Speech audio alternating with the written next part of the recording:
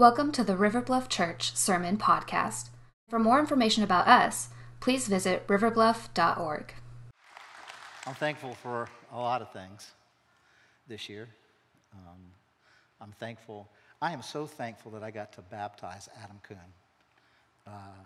Had the privilege of just kind of being a part of a journey of his life that was a little bumpy years ago, and to see him stand and say that Jesus is my Lord and Savior fills my heart with such joy, because there were some moments, as some of you remember, back in July where I didn't know I'd ever get to baptize again. Didn't know if I'd be here to do that kind of stuff. And so I'm grateful to the Lord for all that he's brought me through. I know that there are many things that you are grateful for. And I failed to do this in the first service, but I'm going to issue it to you guys, because I think you're more capable of handling a challenge maybe than the 9:30. No, I'm kidding. But I did intend to challenge them to do something that I challenged you to do last year, and that is between now and Christmas, to make an A to Z list of what you're thankful for. Just go down the alphabet, start your list, and for every letter of the alphabet, write down something that you're thankful for. And then between now and Christmas, just thank God for those things on a regular basis. And I think you'll see the Lord doing a great work in you, because a thankful heart in the presence of a mighty God is a beautiful thing. You know, I'm so thankful that we have parents in our church who have publicly said, like those that were displayed a moment ago in the video, and you know what? I need to train y'all in something, because we've lost something here that this church used to do deeply. I want all of you to go, ooh. Can you do that? Ooh. Now can you go, ah, ah. Used to, when we ran those videos and those kids came up, you guys would go, ooh, ah. I don't know what happened to you. So we need to bring the oohs and ahs back one day, you know? But I'm so thankful to be a part of a church where parents publicly declare we want to devote ourselves to raise our kids to know Jesus, to love Jesus, and to follow Jesus. I'm so thankful for that. I'm so thankful that God, you know, stirs in the hearts of parents. And I'm thankful for a church that has said, hey, we want to support them in that. And one of the ways you can do that is through these little cards. And they're prayer cards. And so I'm going to ask you to pick at least one up. There's one for each child that's represented, whose parents dedicated them and themselves to the Lord. And on the back is the parents' prayer request. And so I just want to ask you to pick at least one up. Maybe you want one for each family. You can stop and do that if you want to. But the most important thing is not you pick a card up. The most important thing is what do you do with the card when you pick it up? And that is pray. Devote yourself to pray for that family. And I would ask you to do it all year. Maybe that's why you just want to take one. And then maybe after you've prayed for them a while, you may want to get to know them. You might want to, look them up and say, hey, I just want you to know I'm praying for you. I thank God for the decision you've made. And I know that parenting in this generation is tough. It is just a hard thing to do. But I'm thankful that parents want to do it in the nurture of the Lord. Another thing that I'm thankful for, many of you know that we've been in this Comfort Zone campaign. We've been trying to raise $50,000 to fund the purchase of another HVAC unit for this space, because it is on its last leg. And you guys have given generously and sacrificially, and we are so thankful for that. So many of you given sacrificially above your tithes and offerings, and we're so thankful for that. And I'm thankful to say that we have reached, the last I heard was $42,600. And I just want to thank God for the generosity put in you. Yeah, that's an incredible thing. Now, I want to say today is like the official ending of our Comfort Zone campaign, so all that stuff's going to come down. But I will tell you this, if you decided that you wanted to continue to give for that, we would receive it. We wouldn't say no to it. But there's a reason we're ending it today. And that's been kind of a journey in thing, to take care of some things we needed help with here. This season that we're entering into is about a journey out. And we're going to want to bless some other folks, our foreign missionaries that are on the field. And so the next season of giving is going to be devoted to out. And I'm going to ask you again to be generous and sacrificial in your giving to our missions effort, both globally and locally during this holiday season that's just around the corner. Now, today we're going to look at many passages of Scripture. We're going to do it kind of quickly, but one I want to focus on. Okay, one I want to focus on. And then I am going to do a one-sentence sermon. One-sentence sermon. That's not the appropriate time for that. I didn't say how long it was going to take me to unpack that one sentence. But, but I am going to, my hope and prayer is that when you leave here today, the sentence will kind of stay with you. And that the passage of Scripture that I want you to associate with the sentence will stay with you. And that passage of Scripture is really the last part of Colossians chapter 2, verse 7.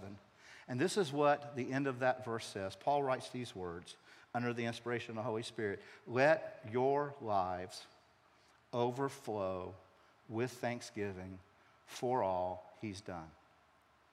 Let your life overflow with thanksgiving for all he's done. Now, that's our focus passage this morning. And for me, one of the ways my mind is helped to focus on what a passage of Scripture means is to ask some questions about it. So I want to pose a question to you about this passage this morning.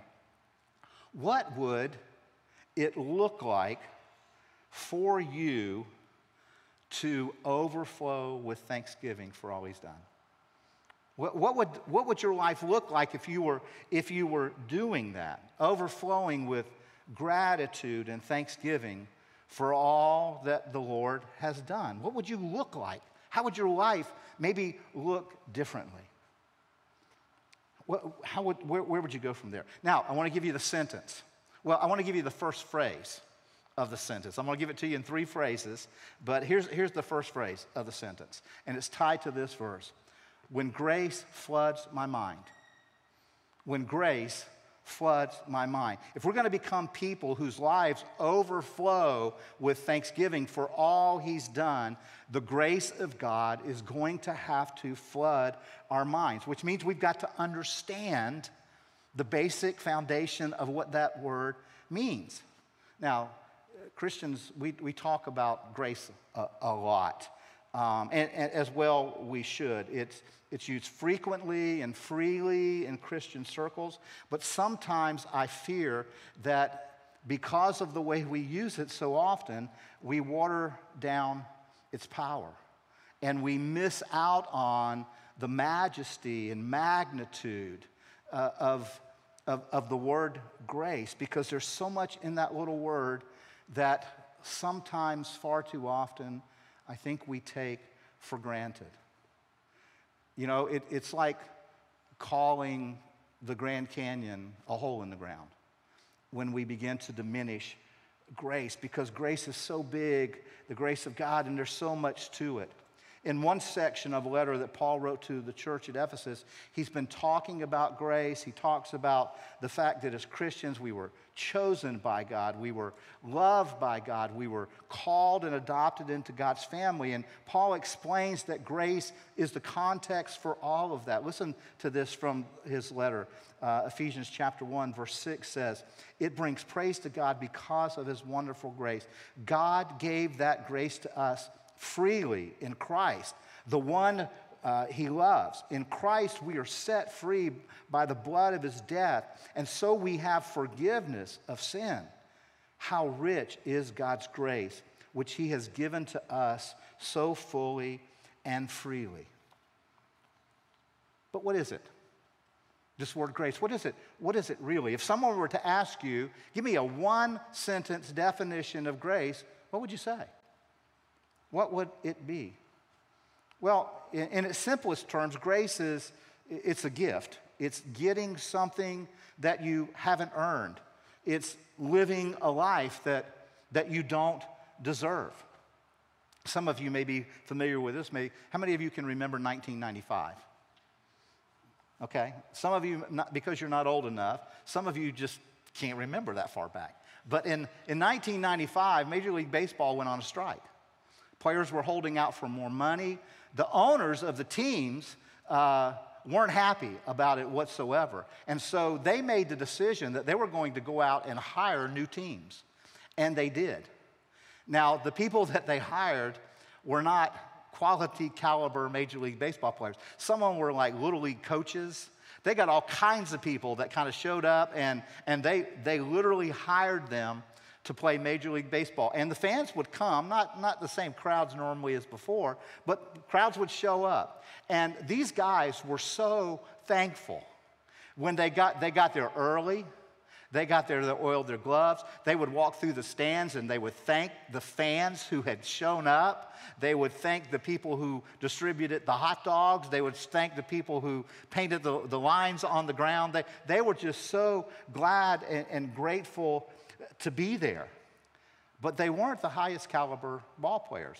One manager, team manager, made the statement that the pitcher that would be pitching today was so slow with his delivery that the radar machine wouldn't even detect the ball coming across the plate.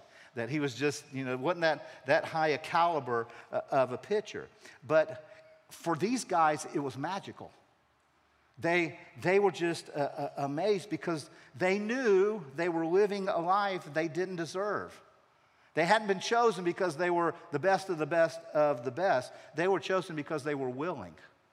And they loved the game of baseball.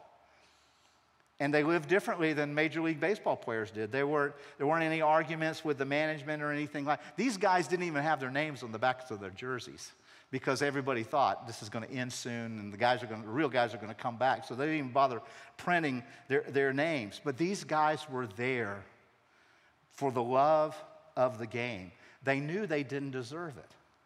They knew they weren't making something of baseball, that baseball was making something for them. Friends, that's just a little tiny taste of grace, what it should be like. See, just thrilled that God would allow us to be part of his family. Just thrilled that he would invite us onto the field of play. Just not because we deserved it or because we're good or because we earned it, but simply because he chose us, because of who God is. So what's our response to that grace? Paul asked the church at Rome that question in a kind of a unique way. In Romans 8:31, he said, "What shall we say in response to this?" And then he makes a statement. If God is for us, which is grace, if God is for us, who can be against us? Isn't that an incredible thought, that he is for us? That he is for you. The God of all creation that spoke all existence into being is for you right now at 11:39 in Charleston, South Carolina. That God is for you, but guess what? He's for you tomorrow. He's for you the day after that, and the day after that, and the day after that. You don't have to stand in line. You don't have to come back tomorrow. It's not going to run out. Doesn't matter what you've done, who you did it with, or how long you did it. God, if you've trusted Christ Jesus, he's for you all the time. Now, that resounding message needs to just marinate in our minds that God is for you. Friends, that's grace. And it's bound up in God's nature. It's not because of anything you or I have done. It's in his nature to bestow good gifts, grace on undeserving people. Look what Isaiah 30 says about God.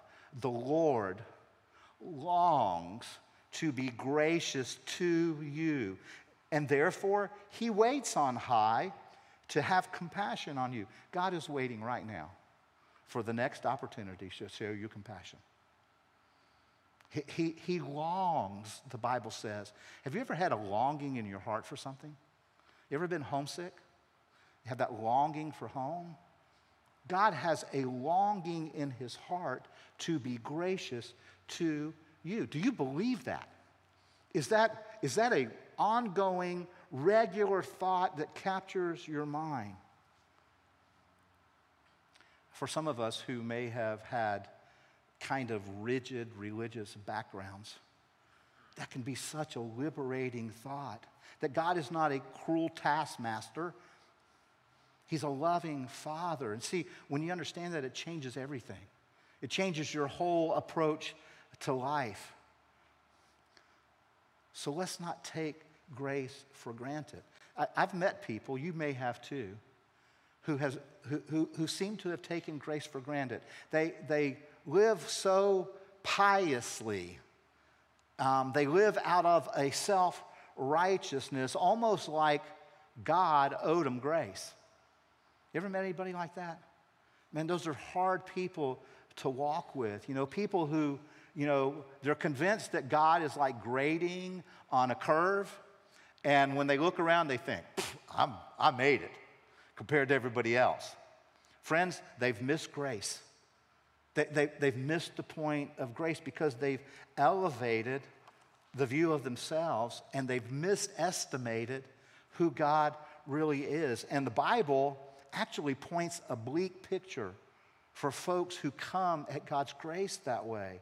See, God's word tells us that prior to coming to Christ Jesus, that we're in a condition described in the Bible in phrases like in Romans chapter 3, verse 10, no one is righteous, not even one.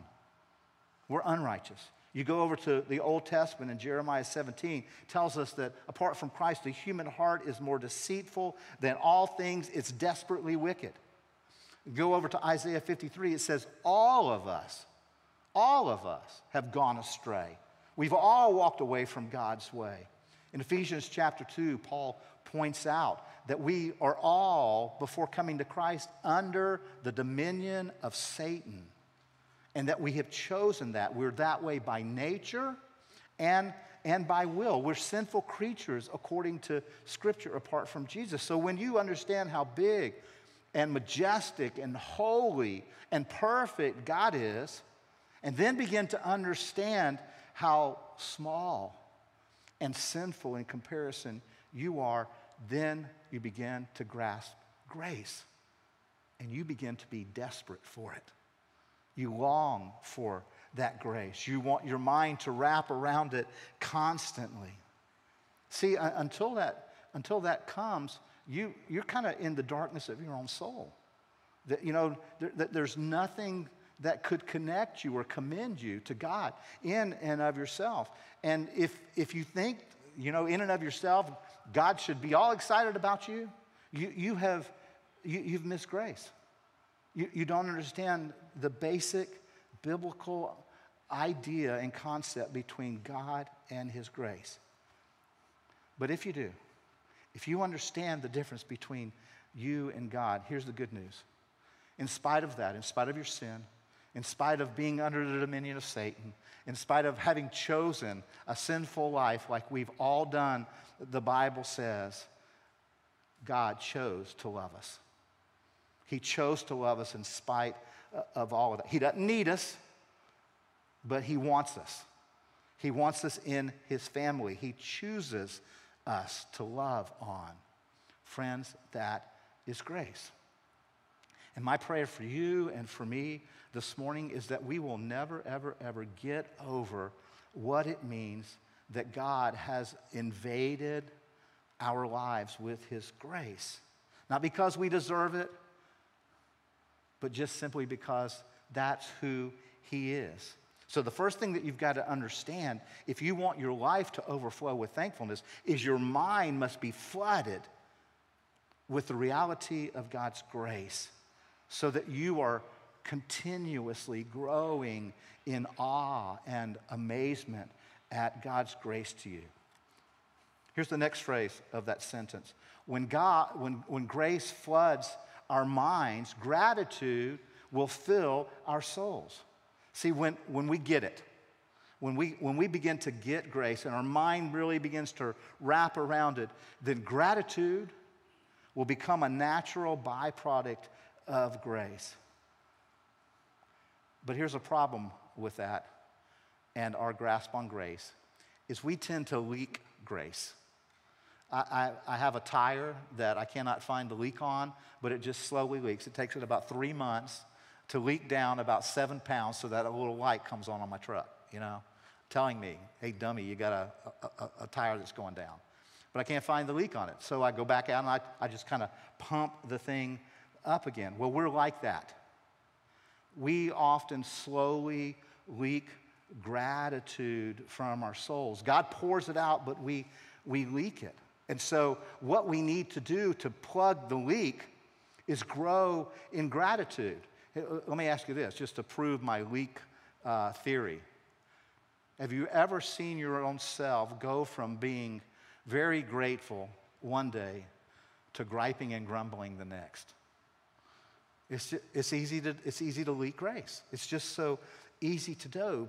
Moving from focusing on the blessing that God has given us to focusing on what I don't have. Instead of focusing on what and being grateful for what I do have.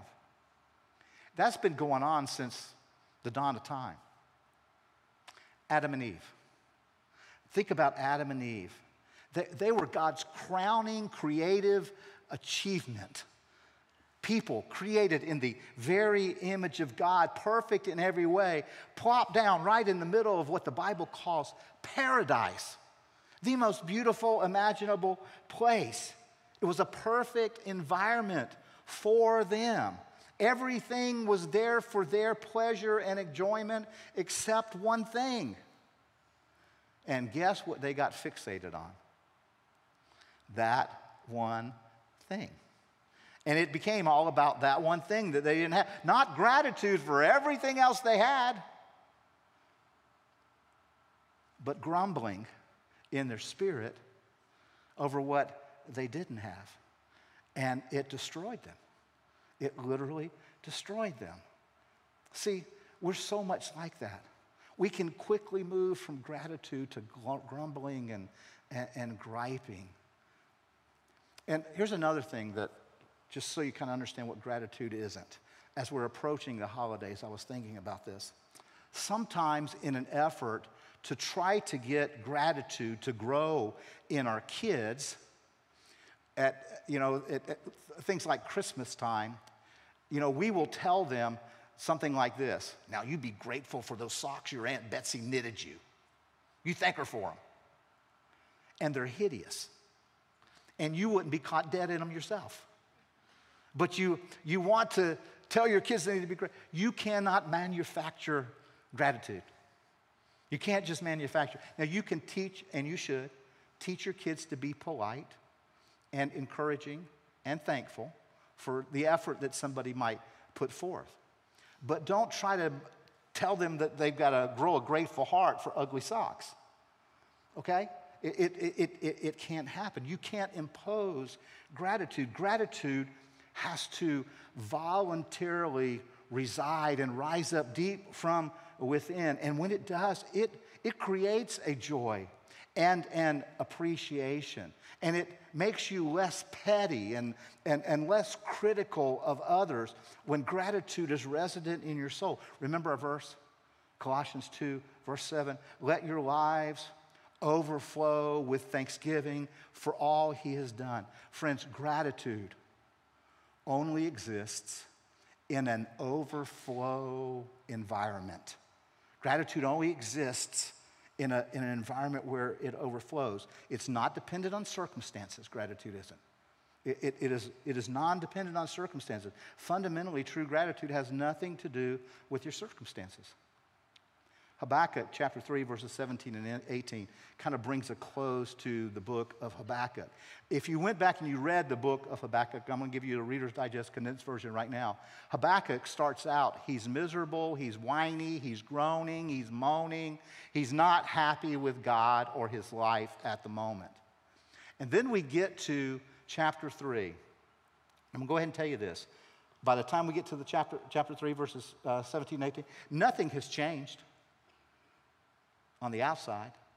But listen, Habakkuk declares, even though the fig tree have no blossoms and there are no grapes on the vine, even though the olive crop fails and the fields lie empty and barren, even though the flock die in the fields and the cattle barns are empty, yet I will rejoice in the Lord. I will be joyful in the God of my salvation. He got grace. His attention turned. His mind got filled with the thoughts of his salvation. Do you see that? All of his capacity to exist in all of that circumstance that was, empty came because grace flooded his mind. And so gratitude began to flow out of his soul. Paul writes something similar to the church at Thessalonica. Thessalonians 5:18 says, no matter what happens, Paul says, always be thankful, for this is God's will for you who belong to Christ Jesus. He's not telling you to be thankful for the circumstances. He's saying that no matter what you face, because Jesus is living in you and you are in Christ, you can face everything with a thankful heart focused on Jesus. It's not circumstance dependent. No matter what, Paul says, no matter what you face, there's space for gratitude. And we got to guard it. When gratitude begins to grow, we've got to guard it because there's so much in this world that would seek to deflate our gratitude. Look at Ephesians chapter 5. Paul says this, obscene stories, foolish talk, coarse jokes, that's just part of our culture. These are not for you. Instead, let there be thankfulness to God. Now, when I remember the first time I kind of read that verse and was soaping through the scriptures, I read it and I thought, what in the world do things like obscene language or crude jokes or inappropriate talk, what does this have to do with gratitude? Why did he tie these things together? And here's what I felt like the Lord said to me. When gratitude for the grace of God in your life flows through your heart, when thankfulness has filled up your soul, it will begin to change what comes out of your mouth. It will change your words and your deeds. And that leads me to the last phrase of this one-sentence message. When grace floods my mind, gratitude fills my soul, and gratefulness flows from my mouth. It holds at bay inappropriate kinds of talk in your life because you're looking at the world differently. And that is true in so many other areas of our life. Let's say, for example, that you struggle with cynicism and a critical spirit, where critical words are always just kind of flowing out of your mouth. Those are symptoms of an ungrateful heart. But when our minds are flooded with the grace of God and gratitude begins to grow in our souls, gratefulness, acts of gratefulness, words of gratefulness flow from us. The psalmist said it this way in Psalm 118, verse 24. This is the day that the Lord has made. I will rejoice and be glad in it, or let us rejoice and be glad in it. And see, what the psalmist is pointing to is the work of God, the activity of God, the grace of God in that day. That's the only way that you're going to rejoice in this world, is to see that the Lord is making the day, that the Lord is in the day, that the Lord is abundant with grace for you in his day. When my mind is captured by that grace, that I get to live another day that the Lord has made, what else should I do? Can I do? But rejoice, and my soul gets filled, and gratefulness flows from my heart and my body and my mind and my mouth and my hands. In Luke chapter 7, towards the end of the chapter, you can go read it later today, it records Jesus being invited to a dinner party that's being given by a Pharisee named Simon. Now, Jesus didn't hang out with the Pharisees normally, but he accepted this invitation. And while he was there, and remember, when they dined kind of in a leisurely way. They would often kind of lay on their sides and eat, or sit on the floor and eat. So that was kind of the environment, probably what was going on. They were a little probably slower in their meal taking than we are, gobbling it down and get out the door kind of thing. And in this exclusive dinner party, a woman crashed the party. This woman that seemingly Simon didn't know who she was. The only description that Luke gives us in Luke 7 of this woman is that she was a woman who had lived a sinful life. And she shows up uninvited at the house of a Pharisee. And the Bible tells us that she got in close proximity to Jesus, probably standing behind where he was lounging. And we know she was in close proximity because the Bible tells us that while she was there, she began to weep. And the tears fell off her face and they landed on Jesus' feet. So she was apparently standing behind Jesus at his feet, tears rolling down her face. And she bent down and she began to dry those tears that hit the feet of Jesus with her hair. And then she kissed his feet and began to pour perfume on the feet of Jesus, a very costly perfume. And at this, we know that Simon became incensed.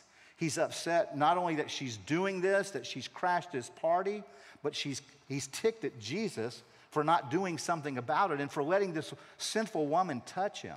And Jesus knows what this guy's thinking, knows what Simon's thinking. And so he tells a really brief parable, one of the briefest parables. And it's about two debtors, one who owes an astronomical sum and one who owes just a little bit, just a piddly amount.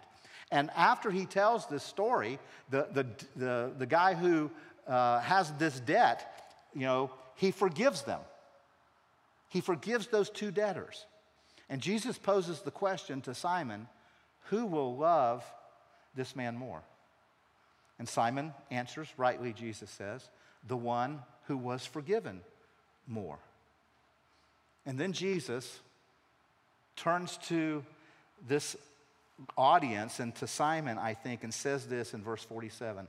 I tell you, her sins, and I think he pointed at the woman, and they are many. Friends, never mistake that grace just sweeps sin under the rug. God's grace does not sweep our sins under the rug. God's grace deals with our sin. We have to admit it. We have to face it.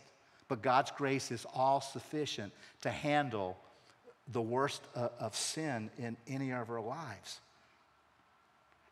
Jesus says, I tell you, her sins, and they are many, have been forgiven. So she has shown me much love. But a person who is forgiven little shows only little love. And he was saying that to Simon. You've only showed me a little love, Simon. This woman has shown me great love. Don't miss this. If you don't hear anything else, here's what Jesus is saying. There is a direct link between your capacity to love deeply and the depth of gratitude that is in your soul. There's a significant link. See, the great miracle of the grace of God is that he forgives sin. He forgives sin. Oswald Chambers reminds us, he said, it is the death of Jesus Christ alone that enables the divine nature, God, to forgive and to remain true to itself in doing so. See, the grace of God brought on Calvary, nothing less. The grace of God is spelled out on the cross like nowhere else. See, the only basis for which God can forgive me is the cross of Christ. Because there all the wrath of God was satisfied, the Bible tells us. See, forgiveness doesn't merely mean that I'm saved from hell and made ready for heaven. Forgiveness means that I am forgiven and created anew. I am a new creature. I have a new relationship that identifies me with God in Christ. The miracle of redemption is that God turns me and turns you, these unholy beings, into a new standard, holy ones. That's what saints are. And so you're a saint because you've been turned into a holy one. And he does this by putting a new nature in us, the nature of Christ himself. Friends, that is the greatness of his grace. It all starts with grace. Your mind being flooded with grace. And when your mind is flooded with grace, when you realize how much you've been forgiven of, how much you're loved by God, how much God has graced your life with what you don't deserve, it fills your soul up with gratitude. And when your heart and soul are filled with gratitude, that can't stay put. You can't remain the same. So that grace works its way out into displays of gratefulness. You become a more loving person, a kinder person, a gentler person, a more generous person. You become a forgiving person. But it all starts with His grace. I'm going to ask the worship team to begin making their way down here this morning. See this woman in Luke 7? She had the ability to walk into a room where Jesus was physically and express her gratefulness to Him for His great grace to her, drying His feet with her hair.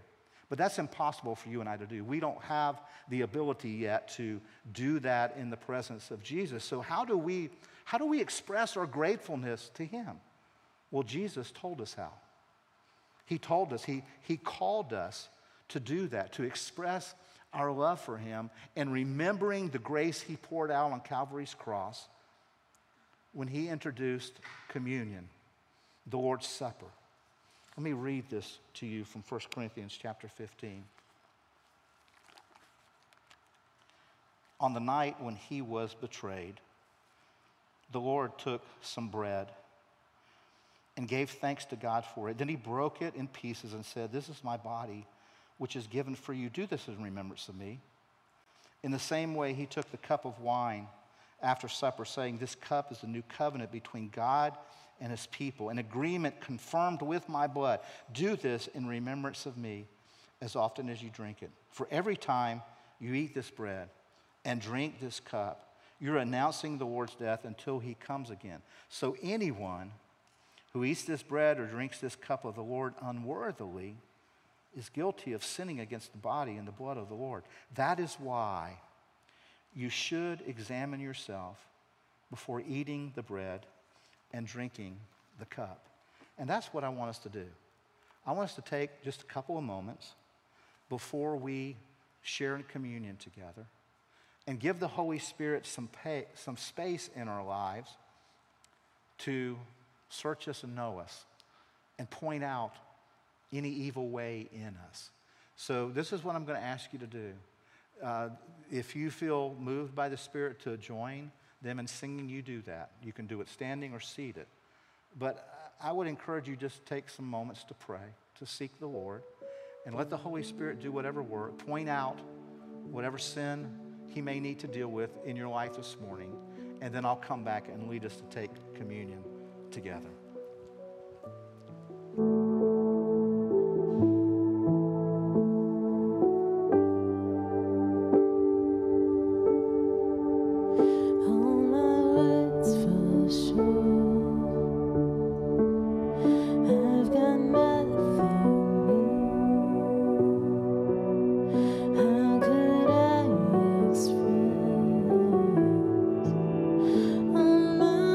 Gratitude.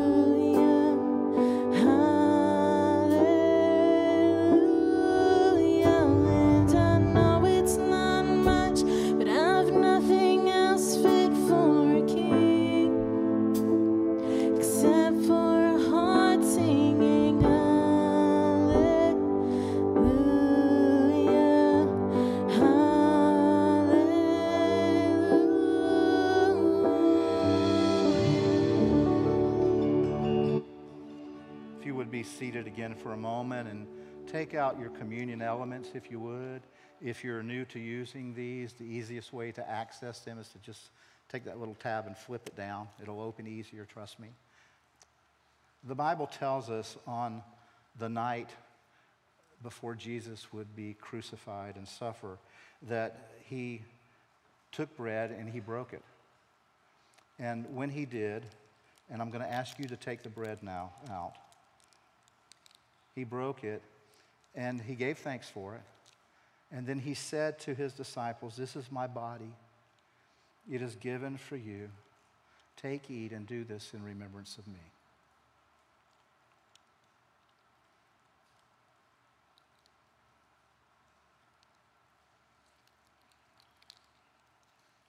Scripture tells us that likewise, on that night, he took the cup. And after he had blessed it, he said to the disciples there, "This cup is the new covenant in my blood, which is poured out for many for the forgiveness of sins. Drink all of it, all of you." Pray with me. Father, we come giving thanks for your great sacrifice. We come in this moment thanking you that you poured yourself out for us. We come seeing your great grace in that moment and receiving it now into ourselves, and it blessing us, filling us with gratitude, moving us to gratefulness, acts in words and deeds. Thank you, Jesus, for your great grace. It's in your name we pray. Amen.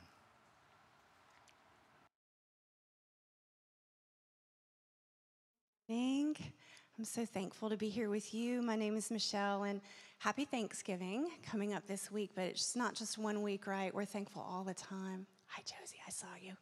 We're thankful all the time. I want to share with you some things that hopefully you will just share in the joy of serving the Lord.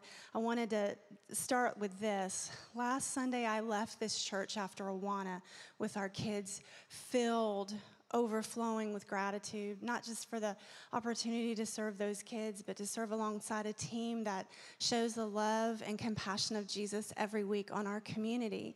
And I'm going to give you something extra that I didn't. How convenient. Look how tall y'all made those. Yeah, praise God. I'm going to share something with you that I didn't share with the first service. This is a verse that God gave me on Tuesday when it had been a rough couple of days, and guys, ministry is sometimes gritty, right? So 1 Timothy 1:12 is the verse the Lord gave me, and it says this: "I thank Christ Jesus our Lord, who has given me strength, that he considered me trustworthy, appointing me to his service." And that verse was exactly what I needed. This is one of my journals. I'm a big writer-downer. But that verse spoke to me about just being so thankful that God has chosen me and chosen us to serve together for such a time as this with the group that he's entrusted to us. So I want to share quickly with you about Oakbrook and what we get to do with the community through Oakbrook Elementary School. There are so many ways to serve there, but I want to share, I'm going to speed up my language now. I want to share a quick story with you about a little boy. I went a couple of weeks ago to deliver some of our encouragement cards, and I had about 5 huge boxes. And the way the school is, you have to go through a locked door, then you have to go through a locked door, then you have to go around. And there was a little boy, about 7 or 8, in the office, and he just kept looking at me. And so I looked at him and gave him one of these, did a little funny face or whatever. And I came back out, and he slowly followed me out, and he said, "Hey, can I help you carry that?" So after a quick check of his muscles, I said, "Yes, you're able to do that." And he was helping me carry it, and he helped me carry it, and his dad meandered on out.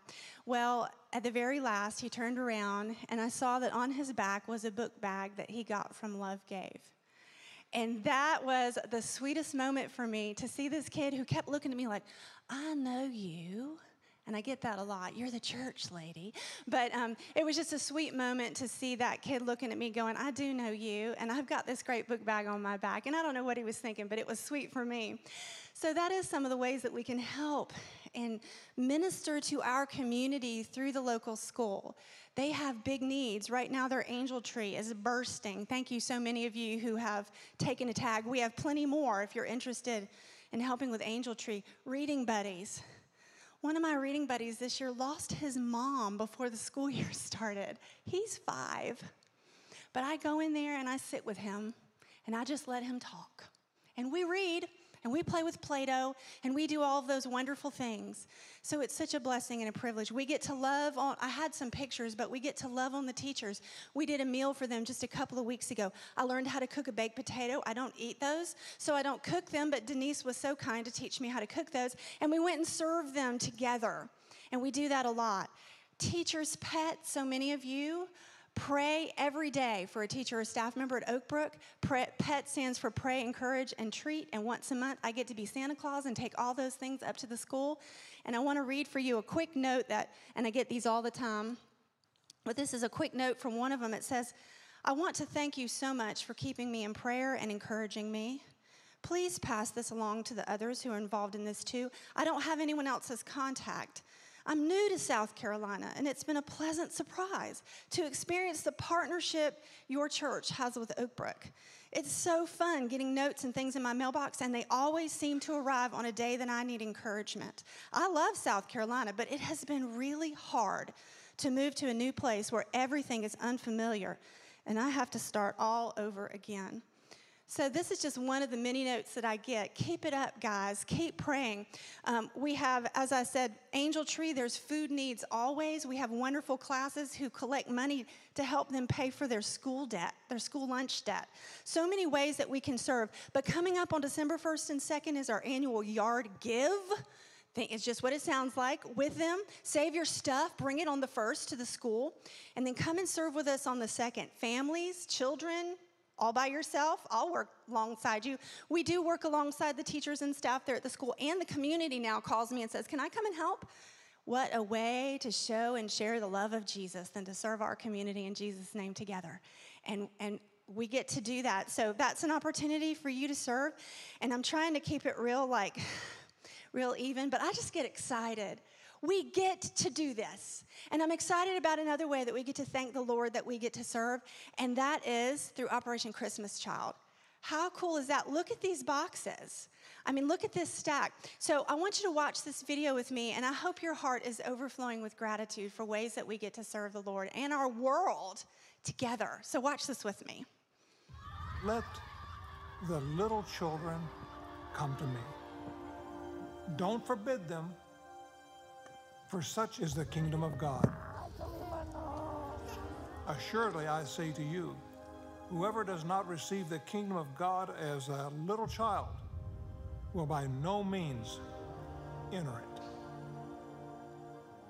Operation Christmas Child is a way for the little children to come to Almighty God.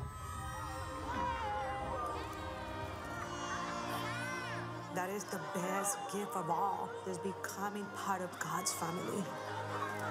The mission of Operation Christmas Child never changes. Children are coming to Jesus. Children are being discipled. And children are taking the gospel to the ends of the earth. These children are brave and bold, not afraid, and they're not ashamed of the gospel. They're trained and equipped to go out and share their faith with others, and many times in areas where it's an unreached people group. The Bible tells us the time is now. Let them come, Jesus said, let them come. And they're coming. They're coming by the millions. Every single box represents the life of a young boy, a young girl who will be touched by the gospel. Jesus has come to give them light, that they do not need to be in the darkness, that they have hope, that they have joy. And it is our prayer that this glorious light of the gospel will flow among the nations and will fill our land with the knowledge of the glory of God. The Lord God Almighty desires to fulfill His redemptive plan for mankind in and through each of us and all of us. All of us are children of God. We share this incredible opportunity to take the gospel truly to the ends of the earth by gathering children to Jesus. I believe this year for Operation Christmas Child, this may be the most important year, most important opportunity that we'll ever have to reach children in the name of Jesus Christ. Pray that God will use these shoebox gifts to make a difference in the children's life for eternity. To close our service. Yeah, amen. Is we want to pray. So I'm going to invite our river kids, if you guys would begin making your way down here. They're going to come gently lay hands on these boxes. And I'm going to also invite our student ministry that are here. If y'all would come and lay your hands, they've been responsible for so many of the boxes being packed. If y'all would come and lay your hands. Yeah, any child that wants to come, please feel free to come on, lay your hands on the boxes. Even though you may not have given a box this year, that's fine. You can pray. Each one of these boxes represents an opportunity for the gospel to come to the life of a child. And so I want to ask you to pray with us now and then continue to pray that the Lord would use these boxes to glorify his name all over the world. Pray with me. Father God, we come in the powerful name of Jesus. We're laying our hands on these boxes, God, symbolic of our devotion to you and our prayer, God, that you would take these gifts and God, you would glorify yourself through them.